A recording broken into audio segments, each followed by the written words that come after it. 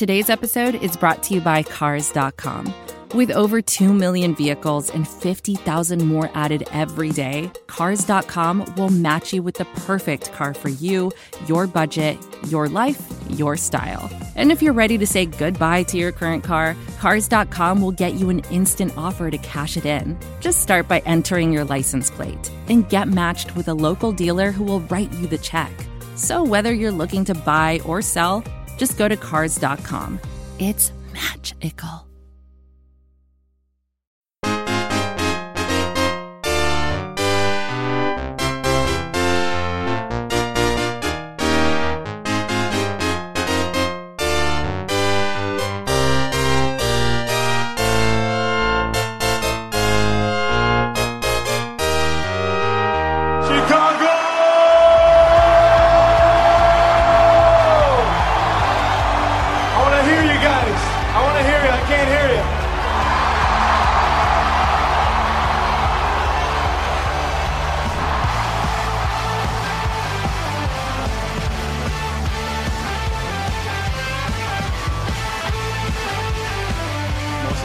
And gentlemen, I don't know if you actually knew this, but I'm pretty sure Stan Bowman's actually he's still currently trying to sell or trade down the third pick to Vancouver to see if he can dump the Brent Seabrook contract. Oh, cool, thanks. Hey, this is a podcast. It's Brad, Brandon, and Dave. We're here. We're going to talk some hockey. We're going to talk some NHL draft and a copious amounts of other things. But happy Wednesday to everybody. Yeah, no, really. I was this close to being right. Oh, about the Hawks trying to trade down their pick. I was this close. Yeah, but you didn't add in the part about Seabrook, so... I didn't need the details. I was this close. That's all right. Brandon Kane is the ultimate draft genius on this website, apparently, because homeboy figured it out.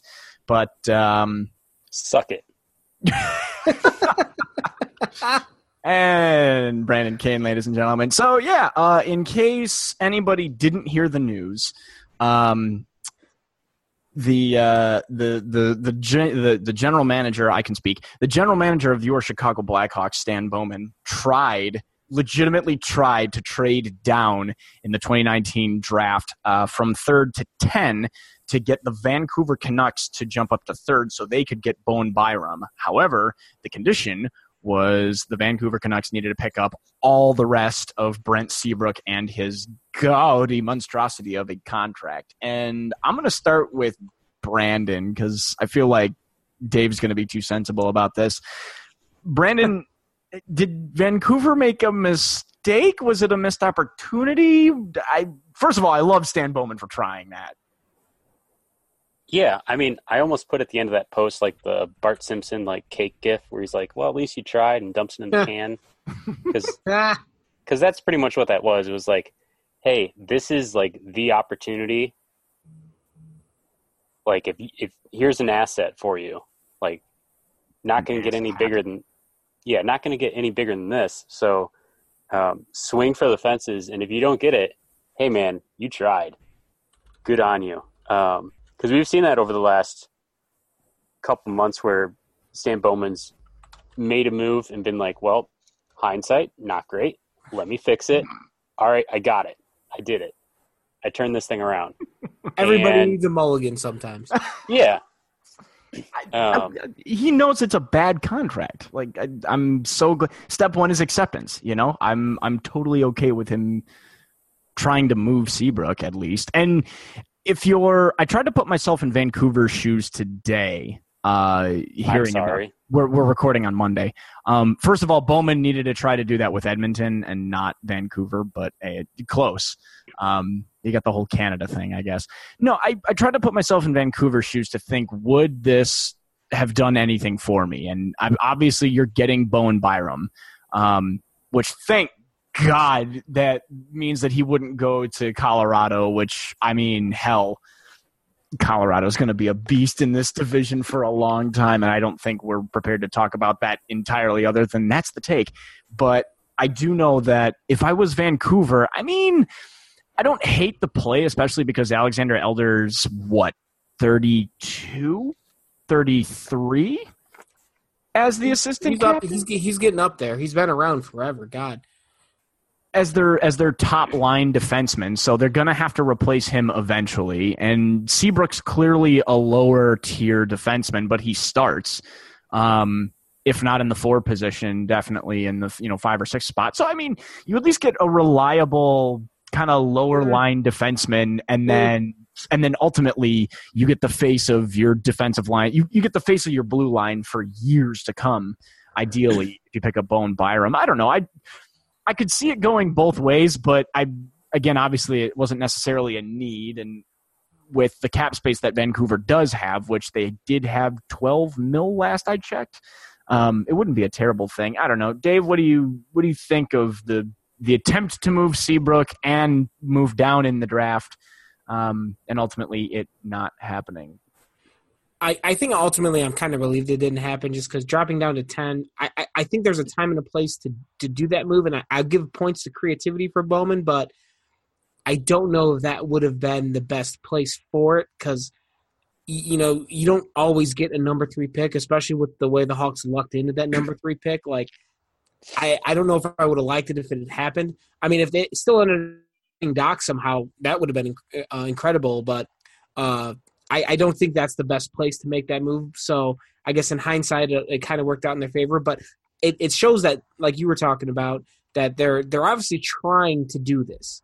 And so I think this might lead to some opening some doors to a future trade somewhere else. Hopefully it doesn't cost quite as much as, giving away the number 3 pick in the draft. That'd be pretty rough, or something equivalent to that.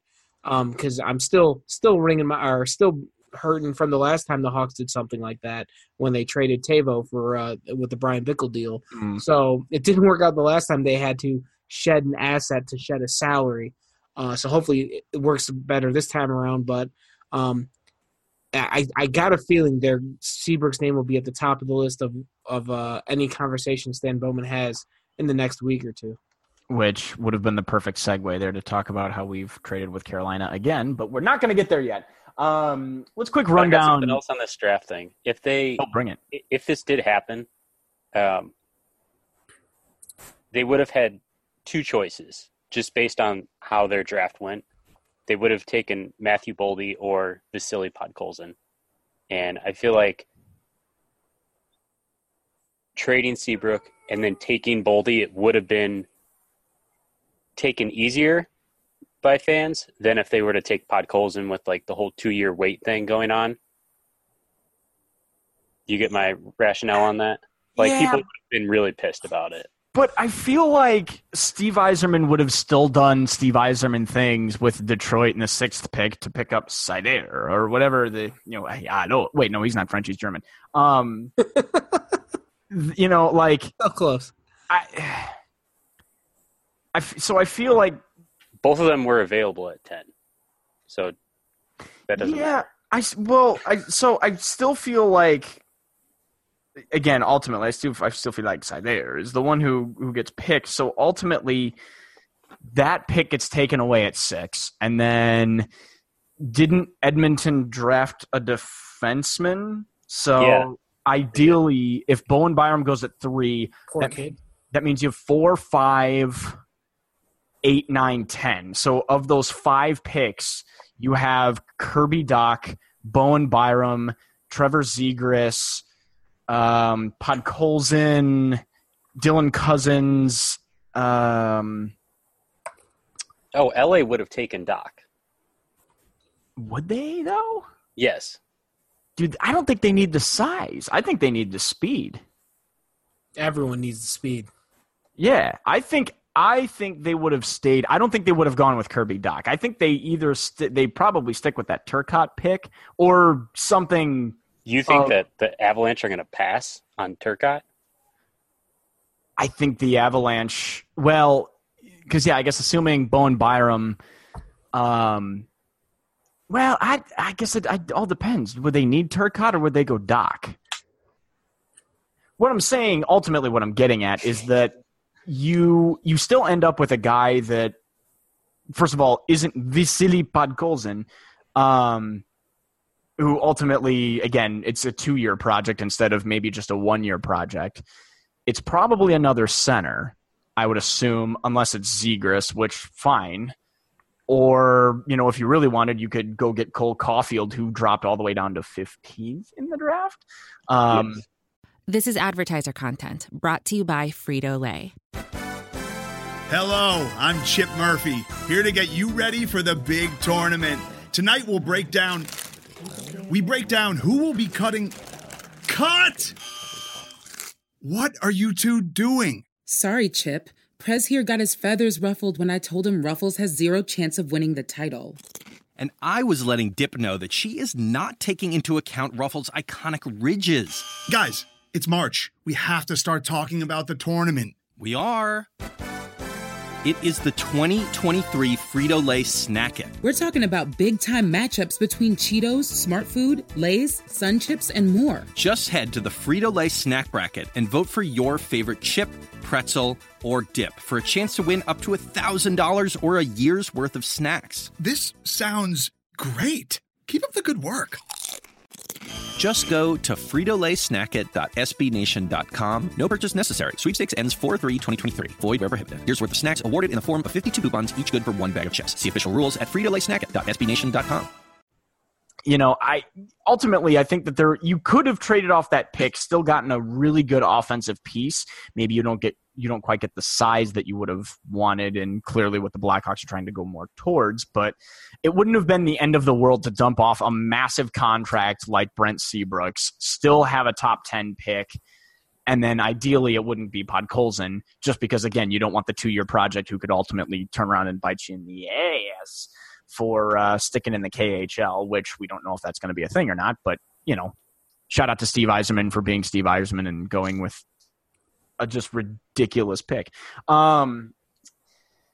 Anyways, but that's not what happened. The Blackhawks took Kirby Dach, which I like 2-second reaction to, because I wasn't on the immediate reaction pod, is it's not the sexy pick, but it's a good pick, and we'll see how he plays out. The really interesting thing, though, and this is what we wanted to touch on, was day 2 of the NHL draft. More specifically, the pickup of one Little Vlasic. The Chicago Blackhawks, after drafting Kirby Dach with the 3rd overall pick in the 2nd round, took Alex Vlasic out of the greater Wilmette area, whose mom is still a teacher, I think. Is she at New Trier? Do we know that? I don't know. I have no idea. We'll have the stats department look that one up. Anyways, Alex Vlasic, cousin of Marc-Andre Vlasic of the Marc-Edouard Vlasic of the San Jose Sharks. Yeah, that was a really awesome pick. I know Brandon's psyched about this, so I'm going to let him ride. Give us a little more information on Alex Vlasic. He's a big, beefy boy. I would have preferred Ryan Johnson at this spot, but he went in the 1st round. But of the two, Vlasic is a fine option. His ceiling is probably a second pairing guy. But with the size that he brings, it's a nice counterbalance to what the Hawks have in the system currently. So, and he's not like a super defensive defenseman. He still has some skills controlling the puck and being able to find his teammates with passes. So he'll probably spend 2 to 3 seasons at Boston University. I'd lean more on 2 and then 1 in the AHL. And then I think he'd be NHL ready, which with what the Blackhawks have done in the past week with adding 2 left-handed defensemen, pretty good timeline to have him mature and then bring him in once those guys have had their contracts expired or been shipped off elsewhere. Mm-hmm. Yeah, he brings a lot of power to the blue line, like you mentioned too, which again was kind of the theme. They go with a 6'4", 200-pound center and follow it up with a 6'6" defenseman. In Alex Vlasic, yeah, he's 6'. I feel like if the Blackhawks don't have a picture of Vlasic and DeBrincat at Yeah. Training camp and they prospect camp, yeah. Everything. Yeah. Please. That'd be amazing. Dave, any thoughts on the second round pick for the Chicago Blackhawks? No, well, the last name stands out obviously because of how good a career Marc-Edouard Vlasic has had with San Jose, and if the Hawks got the equivalent of that player in this version of Vlasic, that would be outstanding compared to what else they have coming up in the system, as you mentioned. So the idealized version of that draft pick is exactly what the Blackhawks need, and there's everything I read seemed like he is he's a pretty there's a lot of good pedigree there. There's a lot of reasons to believe he could reach that type of player.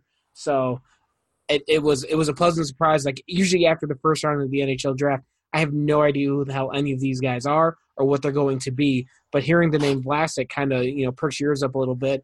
And I always seem to get excited whenever there's guys with prior sports lineage in their family tree. So having a guy who's got a cousin that's been a solid NHL defenseman for over a decade is really encouraging to me. I don't know how encouraging other people find that, but I'm here for it. I'm all about it. Mm-hmm. And they needed the size at defense, man. They really did. Because you look at guys like Jack Chris, for example. They definitely need some speed and some guys who can skate, but it also doesn't hurt to have some guys with size as well. But as long as those guys aren't just total pylons, they still need to be able to move a little bit. Brent Seabrook in his heyday could skate enough to get the job done. Shout out Brandon Davidson. We want to move to the fourth round. Shout out Jan Ruda. Michael, God, Michael Tepley. It's a New Year, Dave. I'm turning over that page. Michael Tepley, left wing. Again, sticking with the size theme of the NHL draft this year for the Hawks. 6'3", 187. It's a big dude, but on offense, and homeboy's got a slap shot and a half. Dave, anything from this area, because he does play in the Czech league. Anything from this? Oh, I'm sorry. No, I was right. Yeah, 6'3", 187. Anything about this pick that you like, dislike, or again, clearly we're going with the size theme here. Yeah, clearly. And this is where you start to get to the guys that are a little bit more of a project. And there's the main thing with Tepley is there is some offensive skill there. There's some ability. He's got a really good shot, and he's a pretty good stick handler and passer as well. So there's a lot of raving about his offensive ability. His skating doesn't seem to be very good, which can be a concern considering the way the NHL is going. But he might have the hands and the vision to make up for that, like kind of the way that Dylan Strome is right now. I don't want to put them in the same category, but bigger guys who don't have the best feet can still get by in today's NHL as long as they have the hands and the vision to make up for it. So there's something there. It will be interesting to keep an eye on what he does within the next few months because there's talk that I think Tepley actually told the media after he was selected he's been playing in the Czech Republic, but he wants to come play up in the juniors in Canada next year to get him used to North American ice and kind of make him closer to the Blackhawks so they can keep a closer eye on his development. So seeing where he decides to play next year will be interesting to watch because that could help that you can keep a much better eye on him if he's playing up in Canada as opposed to playing in the Czech Republic. Mm-hmm. And Brandon, I know you touched on this a little bit in the post-draft reaction podcast, but players that are under 20 years old that go to play in the Canadian League, they either play in the NHL or they play in Canada. They cannot play in the AHL until they are 20 years old, correct? Yeah, so like if Tepley were to go to the CHL next year and play,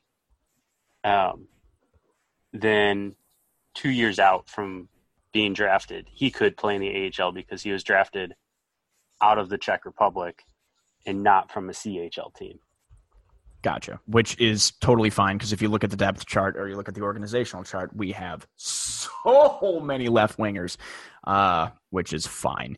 Again, we'll take 2 years. It's not a problem. Do we want to skip the Antti Sarella because of today's news or yes, no, maybe so? You know what? We Let's can touch skip him. on it later. Yeah, we'll skip him. He's the other fourth round pick, which we'll talk about him because of news that happened today on Monday. Dominic Bassey, goaltender from the DC area, a prospect that friend of the show and friend of the site, Kat Silverman, actually had some pretty decent words to talk, or pretty decent words about, which is where the Brandon Kane division kicks in here. Senor Kane, any idea in terms of where Dominic Bassey's going to fit in the line of goaltenders now that everybody is seemingly going to shift up a rung in the organizational chart? The very bottom. This was a waste of a pick. This goes down in Antarctica. This is absolute garbage. I have no idea why they did this. Yeah, I was trying to research him to write about him after they picked him, and I could not find anything about the guy. So ultimately could be good. Who knows? He's 18 years old and he's a goalie, so he is a huge project. He seems like the type of guy that may not, if that he might have gone undrafted this year. It might have come back next year and maybe gone like in the 4th or 5th round if he played better for a year. So, yeah, I was with Brandon on this one. Like, I don't know what to say about the guy because there's just not a lot of information out there about him. My thing is, Mark Kelly said that they don't know where he's going to play next year. Mm-hmm. And yes, that was the same case with Adam Boqvist, but that's Adam Boqvist. That's a top-tier talent. A surefire defenseman. Right. Well, I'm not saying that, but with this kid, he's 18, and you don't know if he's going to play in the USHL next year before he goes to Colorado College. You don't how do you even draft a kid who's not even ranked by NHL Central Scouting, and then on top of that, you don't even know where he's going to play next year? That just seems idiotic when you have guys like Roddy Ross and Dustin Wolf, who were top goaltenders in the WHL, that were just sitting there. And Ross went 2 picks later, and then Wolf was a 7th rounder, and the only reason he fell that far is because he's small. Mm-hmm. So, but he was one of the top. Ian Scott was the best goaltender in the WHL last year, but as far as guys who weren't drafted yet, it was Wolf. So, yeah, it just doesn't make any sense to me because they had taken Alex Gravel last year, so you don't need to. Who's been? You don't need to draft a goalie every year or every other year, like the Hawks' formula was of drafting a goalie every even year. Mm-hmm. But there are much better goalie options, it seems. But like Dave said, he's 18, so long road ahead. And I don't know, maybe Gravel doesn't pan out, but it just seems like a complete waste of a pick when you could have added a better goalie that right now, or you could have added a winger. Like Luka Bruzin went a couple picks later. He plays for the Brandon Wheat Kings, which obviously I would have enjoyed that. But the kid put up 40 goals last year.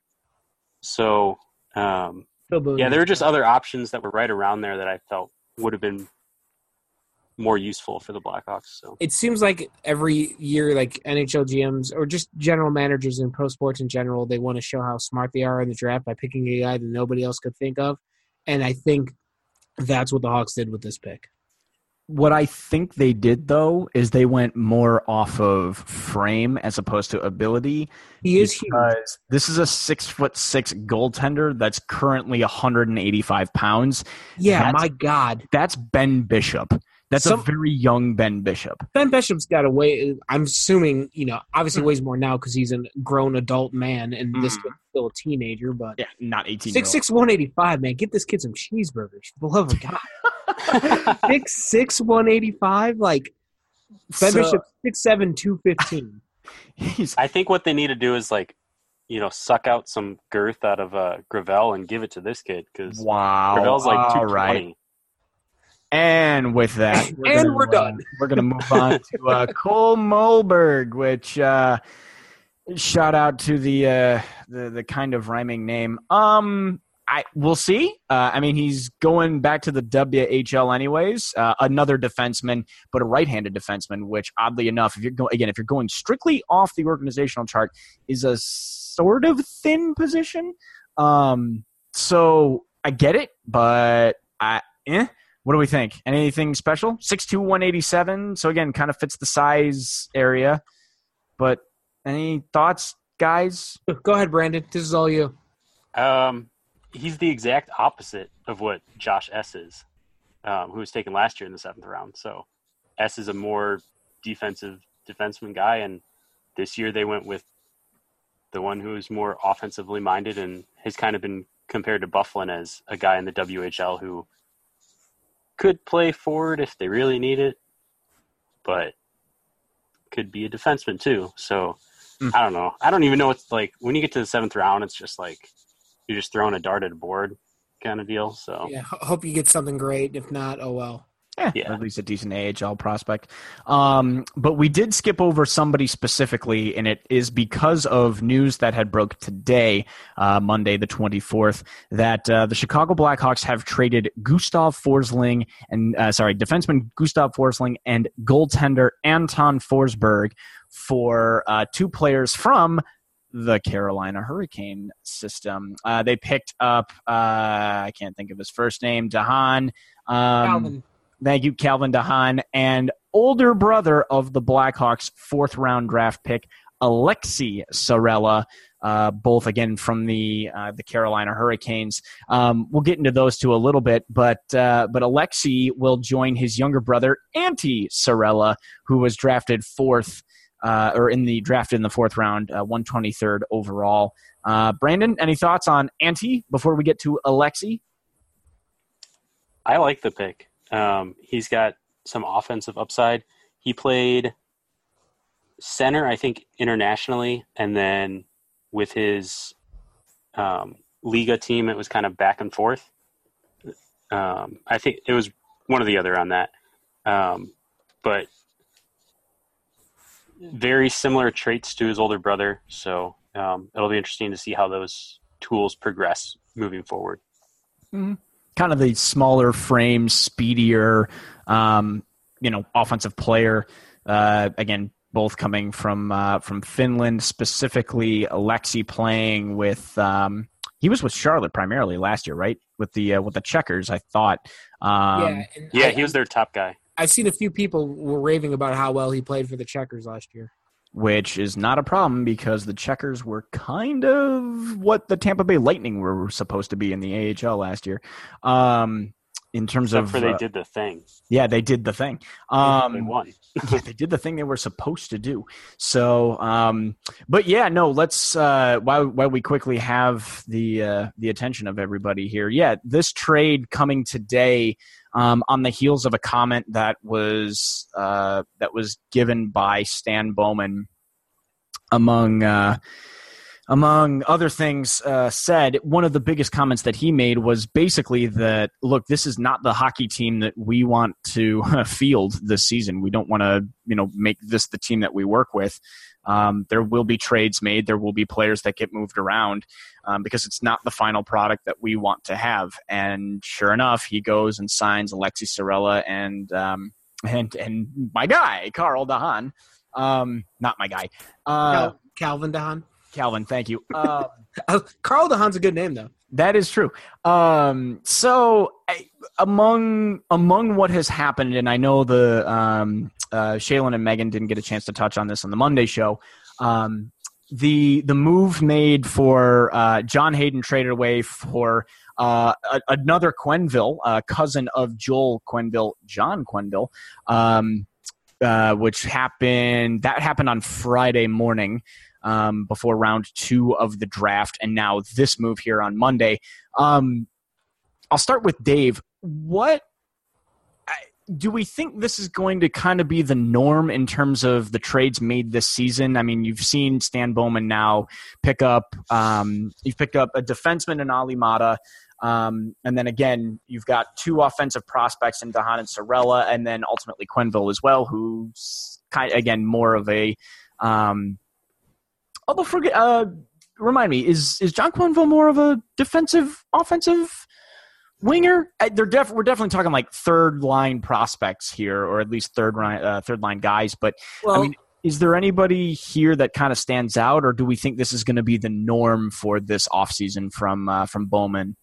I don't think they're going to be if they get a big forward, like a top 6 forward, It's probably going to be signed in free agency, and it'll probably happen on July 1st, next Monday, when free agency opens, because all the good free agents go within like the first 3 hours of free agency opening, and then that's it.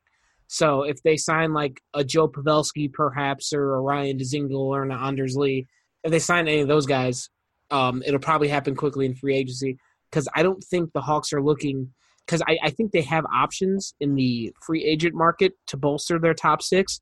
I don't think they have those options in free agency for defense, because I don't think there's any top four defensemen available now that Erik Karlsson resigned in San Jose. I don't think there was nobody on the free agency list that I looked at and thought that guy was a guy I want in my top four. Calvin DeHaan is a different story, though. So, and Ali Mata, if he plays as well as he did 2 seasons ago, he might be that guy as well. But the Calvin DeHaan trade, the more and more I have been reading about it, thinking about it, it seems like that is this could be a really good trade for the Hawks. Because you got rid of Anton Forsberg, who probably was never going to play goalie for the Blackhawks because he got buried on the depth chart. And he was not good in Rockford last season. Yeah, he was. Yeah, okay. I was glad Brandon jumped in because I thought I heard somewhere that he was, or I was reading somewhere that he was one of the better AHL goalies this year. He was okay, but Lankinen's a better option in Rockford, and there's a going forward, but either way, he was behind Lankinen. He was definitely behind Colin Delia, and then Gustav Forsling just never seemed to quite pan out in Chicago. It never seemed like he could stick. He had each of the last 2 seasons. He had a good stretch of games with the Hawks, and then he went downhill, and then he ended up back in Rockford and stayed there the rest of the season. So you lost 2 players who probably were never going to be anything in your organization, and you added a guy who's a proven defensive-minded defenseman that the Blackhawks have so desperately needed. The way I've seen many people describe it on social media since I've been reading about this trade, and I'm going to pull up the tweet from Mark Lazarus from The Athletic because I want to make sure I get him quoted properly. But he said, "Hey, buddy. I'm not saying Calvin DeHaan is Nicklas Hjalmarsson, but he's the closest thing the Blackhawks have had to Hjalmarsson since they traded him. They needed a steady, reliable guy like this. It's an ideal trade for them." And everybody else I'm reading seems to be thinking the same thing. So it seems like the general consensus is the Hawks won this trade in a landslide. So I'm here for it. Go ahead, Brandon. Light him up. Oh, no. Me? It's a good trade. For the Hurricanes, they open up salary space so they can buy out Scott Darling's contract. And I forgot one more thing I wanted to add real quick, Brandon. I'm sorry, but it feels really refreshing that some other team had to make a trade to free up salary cap space and lost a good asset, and it wasn't the Blackhawks losing assets this time. Yes. But it's also like they have players that are coming up from Charlotte too. So they're creating cap space so they can buy out Darling's contract and also opening up a roster spot for like Hayden Fleury or there's someone else too in Charlotte that I'm forgetting that can come up and play in the NHL. So it benefits them, but not in like the direct return aspect that you would see, if that makes sense. Mm-hmm. But that's where we're at, though. You know, it's definitely unless you're going to trade a bigger piece away. Shout out to a certain center, third line. You know, you can't expect a whole lot back in return. But again, if you're going to fill spaces where the team really needed players, and again, we had talked at the end of last season how you basically have your top 6 pretty much lined up. You really need to fill the bottom 6, and these are 2 players that can definitely do that for you. You know, along with what you've got in the pipeline. So I like this. I absolutely like this. I like all 3 players. And the other thing with the DeHaan trade is that the Blackhawks so badly needed penalty-killing defensemen because they didn't have – their penalty kill was so historically terrible last year. I think it's been 30 years since someone had a penalty kill as bad as the Blackhawks. So Calvin DeHaan, one of the first things I've read about him is that he's a penalty kill connoisseur. Is that the right word? I don't know. He's good on the PK. That's what I'm trying to say. I like it. Oh, yeah. that's another huge area that he's going to help the Blackhawks. Nice. Yeah, no, so overall, I think this, we're going to let's call these trades and then the entire draft for the NHL. This is a little stretch of Stan Bowman here. We've now come to the draft grades section of our itinerary here. But instead of doing the traditional draft grades, you get yay, nay, or eh. Brandon, yay, nay, or eh? On the draft as a whole? Yeah, draft and draft week moves. Oh. I'll go yay on the draft because of Doc, Vlasic, and Cirella. You can take what you will as me not mentioning the other names. The Hayden Quinville, double yes, whatever, higher, I'm all for it. And the DeHaan move, all right. I just want to see him healthy. Yeah, if he's healthy, this is really good. Yeah, I guess that's the main concern with DeHaan is that he's coming off shoulder surgery. He's out 4 to 6 months, so he may not start the season with the team. But we'll see. Dave, yay, nay, or eh? I was gonna go overall, give him a yay because I think the Blackhawks' entire organization got better this weekend. They added to the prospects, they added to the NHL level, and I think they improved their salary cap situation with I think they didn't do anything that ruined their financial future with the moves they made this weekend. Mm-hmm. They utilized their cap space wisely. Exactly. That's what I'm trying to. Thank you, Brandon. I'm glad you could say it because I couldn't think of the right words. With plenty of room to spare as well. and like I keep wanting to say Joe Quenneville, but it's John Quenneville, the guy that they traded for. I think that guy, he seems like a Rockford Ice Hogs top line scorer to me, and I think that's about the most to expect from him because he's been a point per game guy the last 2 seasons in the AHL, but every time he comes up to the NHL level, it just doesn't work for him. So he might tear things up for the Ice Hogs, but I'm not expecting anything out of him from the NHL level. Mm-hmm. And I'm going to go overall. It was a yay as well. Pretty decent moves here. Hey, y'all, we've got a commercial break coming up here. So shout out to our corporate overlords for dropping in the next 60 seconds of advertisements into your ears. And on the other end, we're going to talk some trade options. We'll see you on the other side of a break.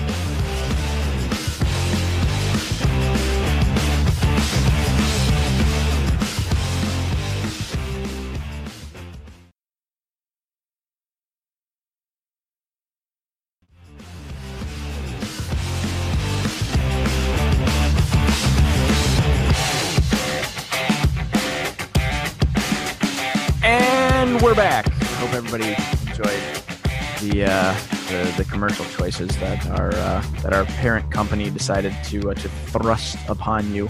I don't even know what it is. I think does it change per person? Do we know, or is it the same commercials? Does anybody know?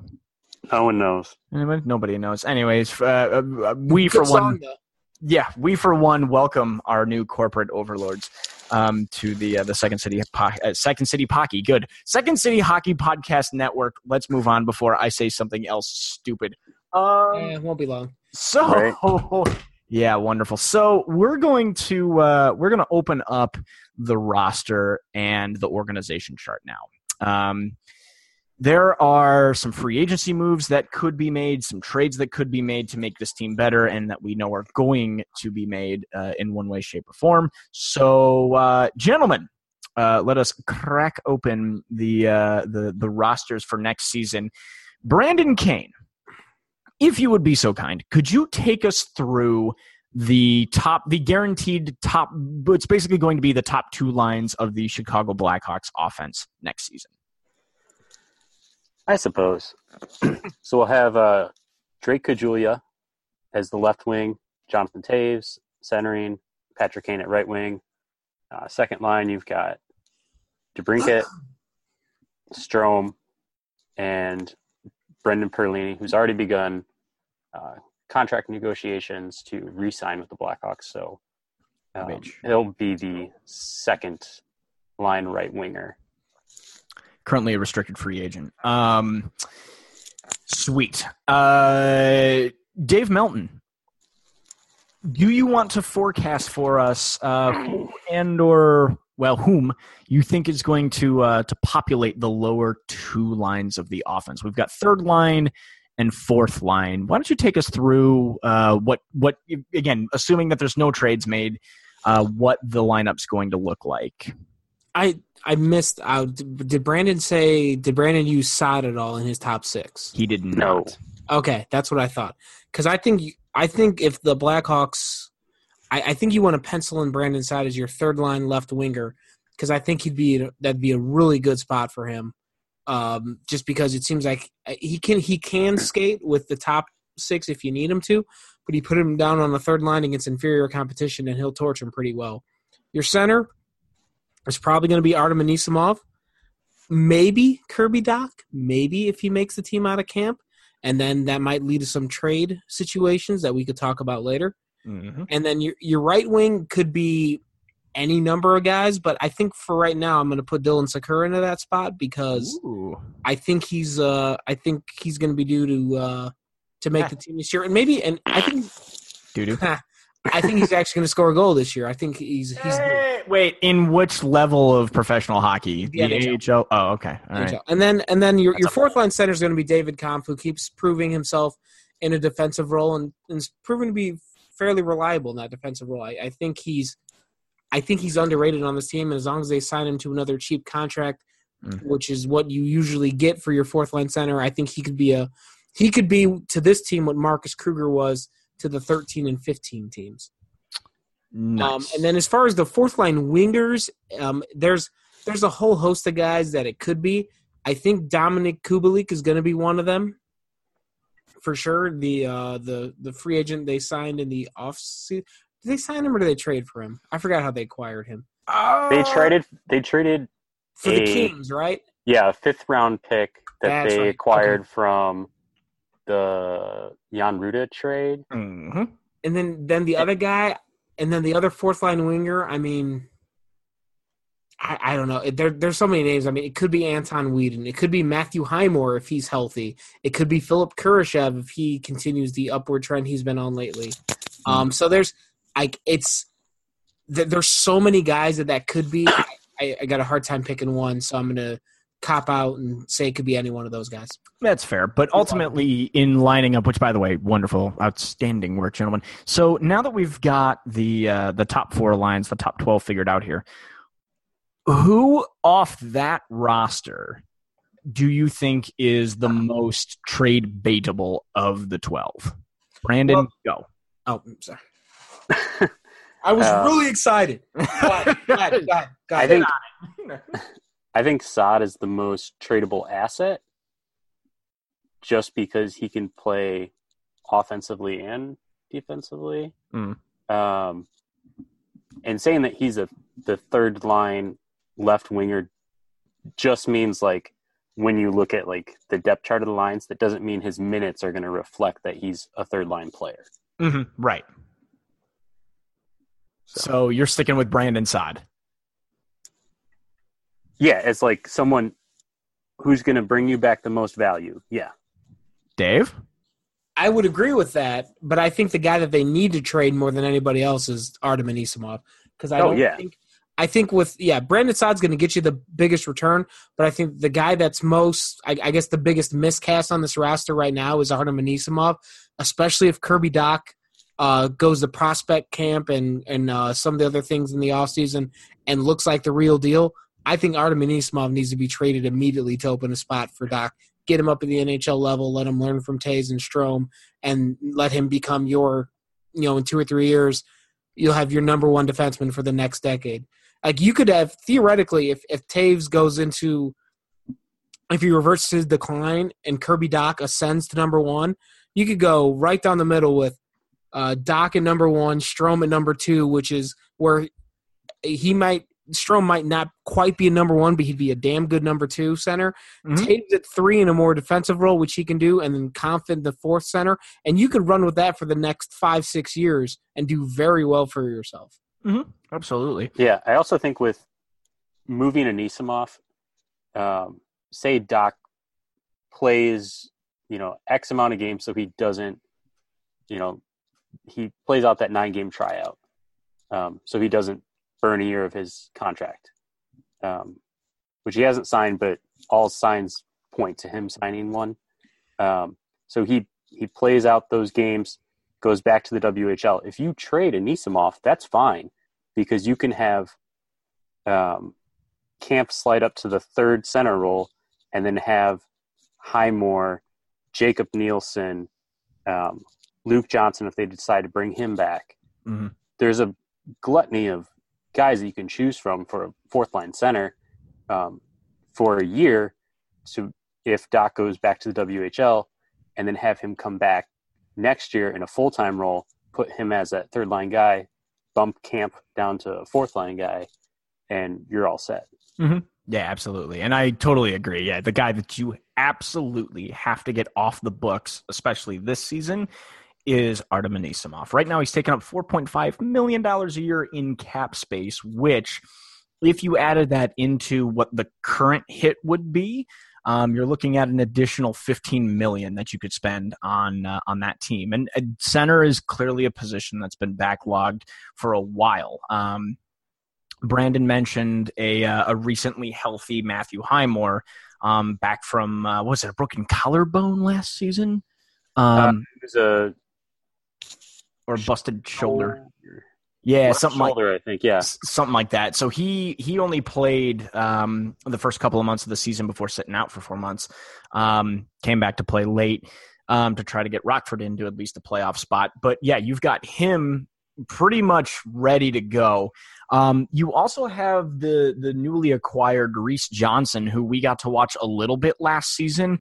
Kind of what we at least called the Jonathan Taze of face-off winning, which, good God, man, that's another thing the Hawks could really use would be, a center that could win a face-off. Which Marcus Kruger was that, but he's not going to be re-signed, and I think that's been publicly known, at least for a little bit. But then, yeah, behind that, you're looking at an additional 4 guys in the AHL system. And then on top of that, you've got ultimately 7 other centers, not including the draft picks that just came in as well. So you've got a pretty backloaded center position. You don't need a 31-year-old kind of grease man center now that you've got what ultimately is going to be kind of that, get her done grease man center in Kirby Dach that you drafted. But again, like you guys had mentioned, it all depends on when Dach enters the lineup for the Blackhawks, compared to staying down, in juniors for 1 more year, which again is going to be super interesting to see if that happens. And another interesting side of things too is the wings, which in terms of trade options or in terms of free agents, do you guys see any possible free agent options, or do you see any possible trades that the Hawks could bring in, either at that center position or in, again, kind of that third line, fourth line wing position that could maybe bolster this offense even more? We'll start with Dave. Yeah, the name I keep coming back to is Joe Pavelski, because I've been a Joe Pavelski fan for about a decade. I've always enjoyed watching him. Good old American boy, too, watching him play for Team USA in some of the Olympics. So the only issue is he's 34 years old. So, and, at some point he's probably going to regress, even though he just put up another 60-point season with 38 goals last year in San Jose. So the issue with a guy like that is that you might overpay to get him on your roster, and then he all of a sudden Father Time catches up to him, and you're paying $6 million for a guy who scores 15 goals. Excuse me. So that's a concern with Pavelski, but if he stays at the level he's been at, that's another one. Another 2 names that have kind of floated around. Anders Lee is one the Hawks have reportedly been interested in meeting with. He's been playing for the Islanders the last few years, putting up decent numbers.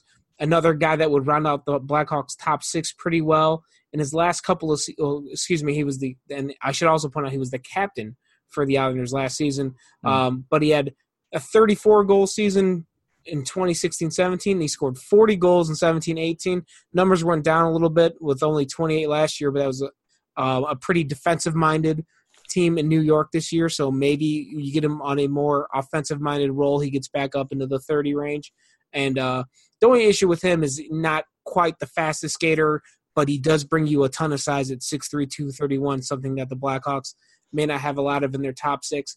The other name that keeps getting thrown out there, and I haven't heard if the Blackhawks are planning on meeting with him or not, but there's the local connection with Ryan Dzingel because he's from Wheaton, Illinois, and coming off a season where he played 78 games and scored 26 goals, split between Ottawa and Columbus. In the postseason with the Blue Jackets, though, not the best run. In 9 games, he only scored 1 goal. So I imagine you want to see more production out of that. Say that again? More than Dylan Sakura. Yeah, okay. Anyway. Or Henry Yokoharu. Well, yeah, they didn't play in the NHL playoffs this year, Brad. In the regular season, Dave.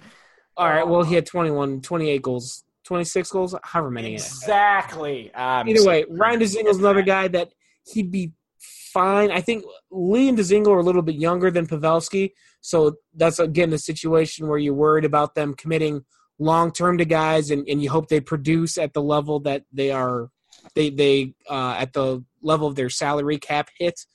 So, but it's free, and Lee and Dzingel are the guys I'm kind of worried about because they always seem like the exact type of guys to get wildly overpaid in free agency because there's not a ton of options out there. So teams get into bidding wars with each other to get these guys services, and they end up with like $7 or $8 million contracts that they clearly don't match their production levels. So if the Hawks get into one of those bidding wars, that wouldn't be the greatest for those two guys.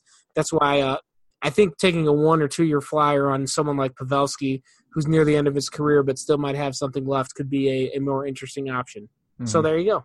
Brandon, any thoughts? I think Pavelski is an interesting option because he can play center and wing. And just looking up now, Pavelski has won 55% of his faceoffs on average for his career. Woo! And Strome is at 46. Let's go. So would you put Pavelski in the middle at center and then put DeBrincat at right wing and Strome at left? I think that would be the option that you would have to do on that second line if you were to bring in Pavelski. I could get on board with that. And then with Anders Lee, I'm like super biased on this because he went to Notre Dame. So like, I don't know. I'd be all for it. Oh, I did see the Notre Dame thing. I forgot to mention that. Thank you, Brandon. And Stan Bowman's also an alum of Notre Dame. So, oh God. Oh, he's coming here, isn't he? I'm just putting connections together for people. He also played for the Green Bay Gamblers, and Bowman's been known to tap into Green Bay alums with Nick Schmaltz and some other guys. So. Him and Dennis Gilbert both are going to represent Notre Dame on the block. Going for the deep cuts there. The other concern with any of these free agent forward signings, if you sign top 6 guys, is right now you're sitting at $58 million committed to 11 guys for the 20 to 21 season, and that doesn't include massive raises for Dylan Strome and Alex DeBrincat. So the concern is if you throw too much money at any of those free agent guys right now, you're going to lose one of those two, or you're not going to be able to afford them. So that's the trade-off with these big free agent moves. And Lee turns 29 in July, and I think Dzingel is like my age. Dzingel's 27, I think. Yeah, so all these guys are going to be on the other side of 25. Yeah, the 1 year flyer on Pavelski could be very interesting. I mean, it'd be different because I don't know if the Hawks are going all in for a cup this year, and Pavelski's probably getting to the age where he's looking for a 1 year run at the cup. So, but if they can if you sign Pavelski, I think you sign Pavelski, you have to trade Artem Anisimov just to make room for someone else. I also would just love to see the domino effect on that. Like if guys just go out and say, I'm going to be here for a year or 2 years, pay me big money, let's do it, to see if that like ripples throughout the rest of the NHL. like with Yarmo and the Blue Jackets just saying screw it and going for it. Like, I just want to see more teams do it because I just want chaos. I want to see it. It was fun to watch Columbus go for it and then kind of get rewarded for a while. I know it didn't ultimately get them as far as they wanted, but you know they had it. They did sweep the Lightning that no one expected. So yeah, I just think it'd be. Well, first off, like the NHL needs to like space out their off season a little bit, but also like, hey man, you got to make way for the CPHL. Okay, give it respect. It would just got to make way for everyone's golf. So much more fun to follow, to see guys just being like, oh nope, I'm gonna leave, but you know, hockey players just don't want to move their shit. So, which was kind of like on the 22nd when PK Subban got moved to New Jersey from Nashville. That's what I had heard. I did not hear about Patrick Marleau on the same day. That move happened, which again, he goes to Carolina from Toronto, which and I know the girls talked about this on the Monday show about how you want to just incorporate maybe a little higher salary cap, or maybe just do the baseball luxury tax option, and then everybody's happy. But then you don't want to end up with quite the Golden State Warrior NBA situation. But I still don't think that would be a thing. That wouldn't be a thing in hockey, no, because I love the idea somebody had of you discount the salaries of players that you drafted. They're like you get like a 25% discount on the salary cap if you draft that guy and sign him. So like on cap space, on the cap hit is negated by 25%.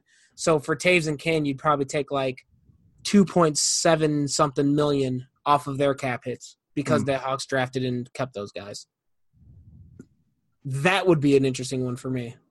Yeah. I think the only, like going back to the free agent thing, I think the only one that would make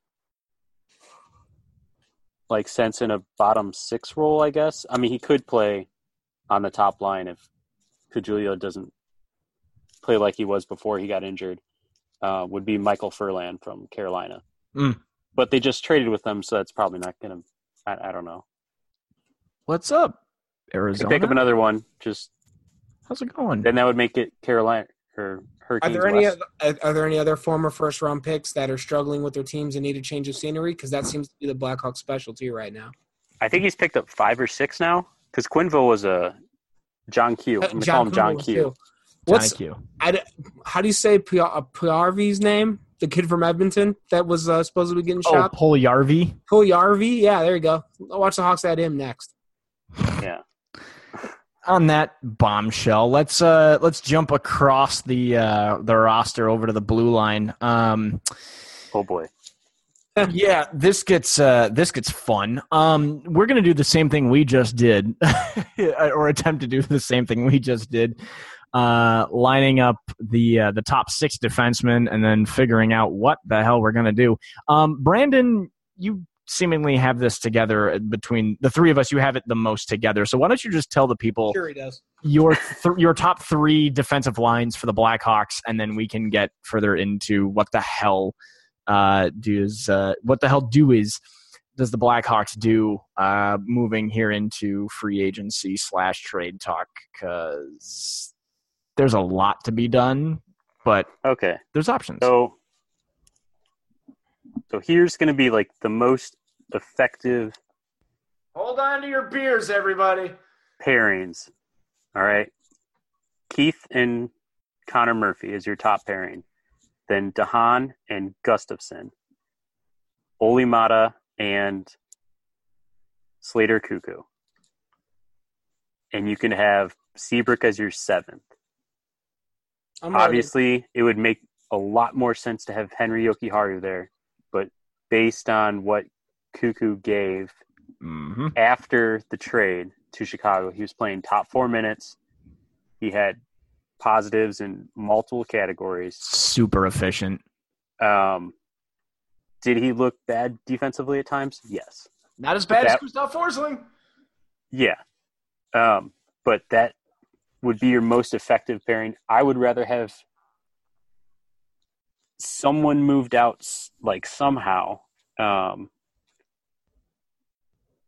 make room for Yoki-Haru, because you don't want to have that contract year be spent in the AHL after he split a season basically last year between Chicago and Rockford. So that's where you have – well, you also have Carl Dahlstrom, but I would do away with him. Yeah, immediately. We can talk about that.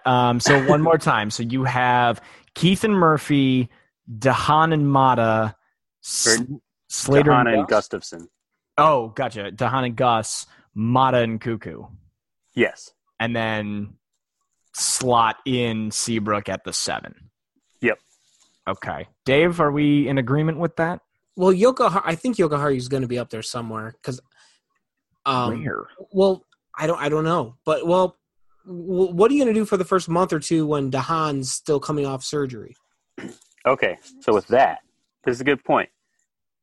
So that's when you put Mata with Yoki-Haru, and then you have Cuckoo with Gustafson.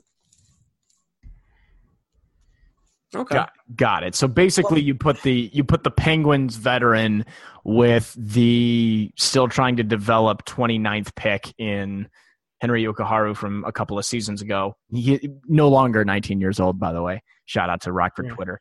You pair the two Finns together.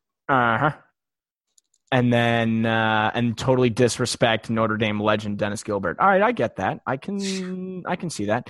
I don't hate that play. And then ultimately, when DeHaan comes back, because right now, again, if you're looking at the cap friendly page, there's ultimately 5 guys that are a lot of money, and then after that, it gets kind of open between Seabrook and Keith. Obviously, don't need to beat a dead horse. DeHaan's a $4.5 million cap hit a year. Mata's basically a 4.1 cap hit the next 3 seasons, and then Connor Murphy's a $3.8 million cap hit the next 3 seasons as well. But you can't really move Murphy. I mean, you could, but you can't really move Connor Murphy because he's one of the few right defensemen that this team actually has. So Murphy's like the Brandon Saad of the defense, is that he'd probably fetch you the most value in a trade, but he'd probably open up a hole too big to be replaced by whatever they'd get. Right. So I think Murphy is significantly less likely to be traded than Saad is. Mm-hmm. I like that assessment, Dave. Bravo. Yeah, and defense as a whole. Nice work, Dave. Way to go. I have one or two every now and then. Because right now, the only true right defenseman that you have in the pipeline is playing in London in Adam Boquist. So, and what happens if Adam Boquist shows up in camp this year and blows them away and has to be on the roster too? Well, I don't know, Dave. That's I can't handle right now. All right, we can take the roster and push it somewhere else. I think there's a lot. I think there's multiple defensemen getting moved between now and the start of the season. I just want to say, thank God Ian Mitchell is going back to Denver next season. Oh my God, yes. Holy shit. This would be out of control. That'd be a major cluster. Yeah, but then we get to April and he might be worthy of an NHL spot as well. There's too many guys here.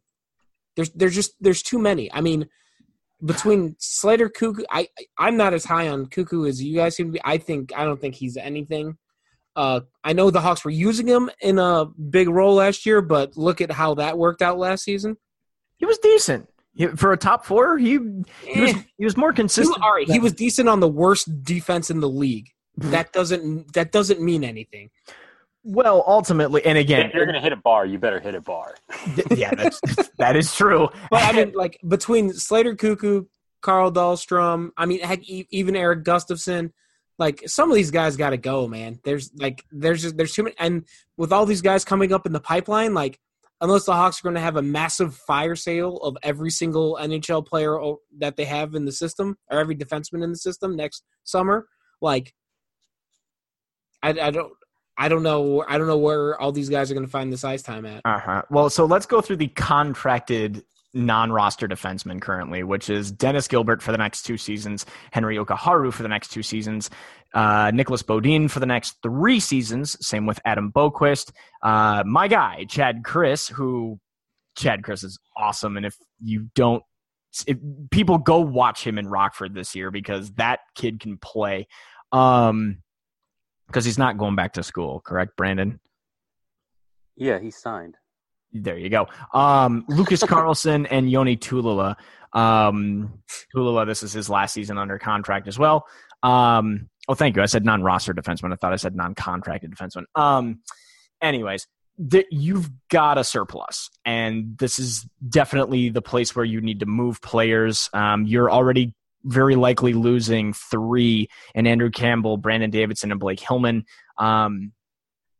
Although Hillman's still technically an option as a restricted free agent. So there's a lot there. And I will read what Brandon just DM'd us on our little chat here. He goes, here's your pairings. He goes, it's Keith and Murphy, Dahan, and ultimately Slater or Gus. Mata, Yokiharu, Seabrook 7, Dahlstrom, bye. So, I mean, which I don't hate that play. I'd keep Dahlstrom over Slater. I'm saying ultimately it's. But I think we're arguing between 2 third pairing defensemen there anyway. So ultimately, right. So which you're probably going to need to package at least one of those guys, or you could just put them both together. You package one of those guys with very likely one of these prospects, like maybe an Adam Boquist or like maybe a Nicholas Bodin or somebody down there, to where you can ultimately go, hey, you want this for a big, top 4 defenseman, which, I guess is maybe the segue here, gentlemen. Do we think there's room to make a move? And if so, what's the move that could be made? Either for trade or if you sign a free agent. I think if they make a trade, they'll trade Gustafsson with the thought that Boquist can step in, because that's kind of the equivalent skill set right now. Is Boquist is known for being able to quarterback a power play, so is Gustafsson. You're never going to get as much value in Gustafsson as you are right now. So you trade him now, open up a spot for Boquist to slide in. Boquist has 3 options. He can play in the NHL, he can play in the AHL, and he can go back to London. So where he's been crushing it. Really, it's going to be telling if they trade Gustafsson where Boquist is in his development. Yeah. You beat me to the point I was going to make. If they decide to trade – if Eric Gustafsson gets traded this summer, Adam Boquist I would assume would be ready for the big show next year. I'm with you, Brandon. I think if they make a trade, it's going to be on the defensive side of the game, and I think they could still use like a top 2 or top 4 defenseman. Or I would love another top 2 guy. If I don't know how you land that. I mean, PK Subban just got traded, so I don't know what other guys are even close to being on the market. But if you can get one more top 4 guy, I don't know if they have a number 1 or number 2 defenseman, but if you get enough guys in the top 4 area, maybe that's good enough, because I really think the Hawks' offense is going to be pretty good next year. I mean, their offense was pretty darn good last season. I think they finished in the top 10 in the league in scoring, but it was offset by the fact that they gave up the most goals second most goals in the NHL. They were number 8 in goals scored with 267, and they gave up 291. If you just made them an average defensive team last year, which would have been 244 goals against, that's a goal that would have been 267 for and 244 goals against. That's plus 23. That's at least a playoff team, if not, if not a near the top of the division. So you improve that, get that defense just to average with the offense they've had, and we might have playoffs to talk about next April instead of off season already. Mm-hmm. Absolutely. And the other thing too, coming off of last season, the Hawks had improved 6 points, right? Yeah. So you improve 6 points to 84 overall. So really all you need to find are 7 more points. ideally is when you start to that low 90s range is where you start to talk wild card, which is really all you need to look for. And the offense itself could bolster them into that, with the talent that they currently have. But to take that next step, which again, assuming with the full year of Jeremy Colliton, which again, assuming that Colliton's the right answer, at least at the head coaching position, and you have Corey Crawford hopefully for the entire year and a decent Colin Delia backing him up the whole way, you can find 7 more points to get that hurdle into the 90s range. But then ultimately, you need to find one more clutch piece. And I'm with you, Dave, man. If you can find, even if you have to spend a little bit extra out of the talent pool to get a top 4 defenseman, dear God, do it. And not like we were just talking about all the defensemen that they have. Like, not everybody can be on this team in 2 years. Like, they have too many guys on the blue line right now. Someone's got to go, and they can't just let everybody walk in free agency for nothing. I mean, like you were mentioning, they got the 5 guys at the top, Seabrook, Keith, DeHaan, Mata, and Murphy. They're all locked up for 3 seasons at least. So, the Seabrook contract's obviously going to be almost impossible to unload, but all the other guys, maybe the prospects or – the Slater Cuckoos or Carl Dahlstroms or Gustafson, like you said, there's room there. There are players that can be shipped off and to create room for the prospects coming up. Yep. Yeah. Because it's not like there's a whole lot of room in the AHL either, because they did re-sign McArdle and Osipov for another season. But those are AHL deals. Right. Which ultimately, though, you look at the prospect list, there's currently 9 guys unsigned on top of the 5 that are signed or 6 that are signed. So there's so much in the pipeline, which is not a bad thing. You just need to spend that wisely. And I don't have any problem with them trading away that chunk of pipeline to fill 1 to 2 spots this season, at least in the big club, with having, maybe a key piece to build around.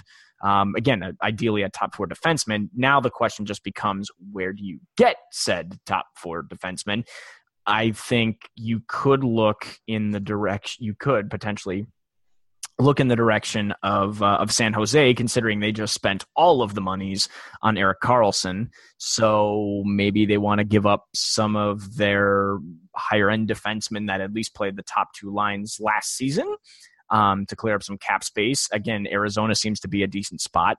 Do you guys have any ideas or anybody that you think the Hawks could potentially trade with? Maybe not necessarily players, but teams that would be looking to deal to make room for some cap space and build a pipeline potentially for future teams to come. The Toronto Maple Leafs need some cap space. Mm-hmm. But they're Marleau. Yeah. Seabrook for Mitch Marner, straight up. That's it. Write the check. But I break that down, Don. I don't know. It's the weird thing with trying to figure out who the Blackhawks are going to trade with is it feels like every time you think you know where the Blackhawks are going to trade, Bowman makes a left turn and trades with somebody that wasn't talked about at all. So I honestly have no idea. After the DeHaan trade, I think Jay Zawaski actually tweeted about that this morning. Mm-hmm. So that wasn't a total shock. But I could see the Hawks going after the Puljujarvi in Edmonton, just to add a top another potential top 6 forward, another first round pick that needs a change of scenery. And they also need center depth, so that wouldn't be a bad move. Yeah. To give them a Nisimov. If the Eagles did Nisimov for Puljujarvi, I would. I'll build the Bowman statue. What? I think when you talk about trading away defensive prospects, you put Adam Boqvist in a little corner. He's not going to be traded. That they've invested way too much. They said he was going to be the next Erik Karlsson, so they're not going to give up on him in 2 years. Yeah. So. And then your defensive prospect that's going to fetch you the most return that hasn't played in the NHL is probably Ian Mitchell. Probably. I think between Mitchell and Bowden, I think if they move a prospect, I think it's one of those 2 guys. A prospect, and again, a prospect with a current roster spot again. Yeah, well, and Mitchell doesn't even have a roster spot because he hasn't signed yet, but he'd still he trade his rights at least. Well, yeah, him and then like a Dahlstrom or a Cuckoo or Gus or something, pick a piece sort of a thing. I'm just looking at the TSN trade bait list. The defenseman they have listed is Nikita Zaitsev, who I don't think's been moved yet, but that's $4.5 million for the next 5 years as well. And I don't think he is 27 though, so it's not quite another Seabrook contract, but it's pretty damn close. The kind of fun one is Ryan Murray out of Columbus, which I don't think they re-signed him, did they? No. So that's an option. You also have Tyson Barrie out of Colorado, but that's $5 million for a year. Yeesh. And it's a slightly outdated list because they've also got PK Subban on here as well. But one here that kind of looks interesting that you could potentially – you'd have to talk with Pittsburgh again. I know they've already traded with him, but what about Chris Letang out of Pittsburgh as a right defenseman at 32 for the next 3 seasons? For how much? For a top 4 defenseman? Well, he's currently at seven and a quarter. Man, that's where you maybe go half-seas on him. You send Pittsburgh some prospects. You pick up that contract for $3-4 million for 3 years to have Chris Letang. He's always hurt. It's true. Always hurt, man. And the other thing with Letang is he has a no movement clause through 2021. So he has a list of 18 teams he can be traded to. Yeah, and they can waive those. They can waive those right before the expansion draft, which is something you also have to when the whole roster shuffling thing is going on to how many players will have to be protected and could be exposed.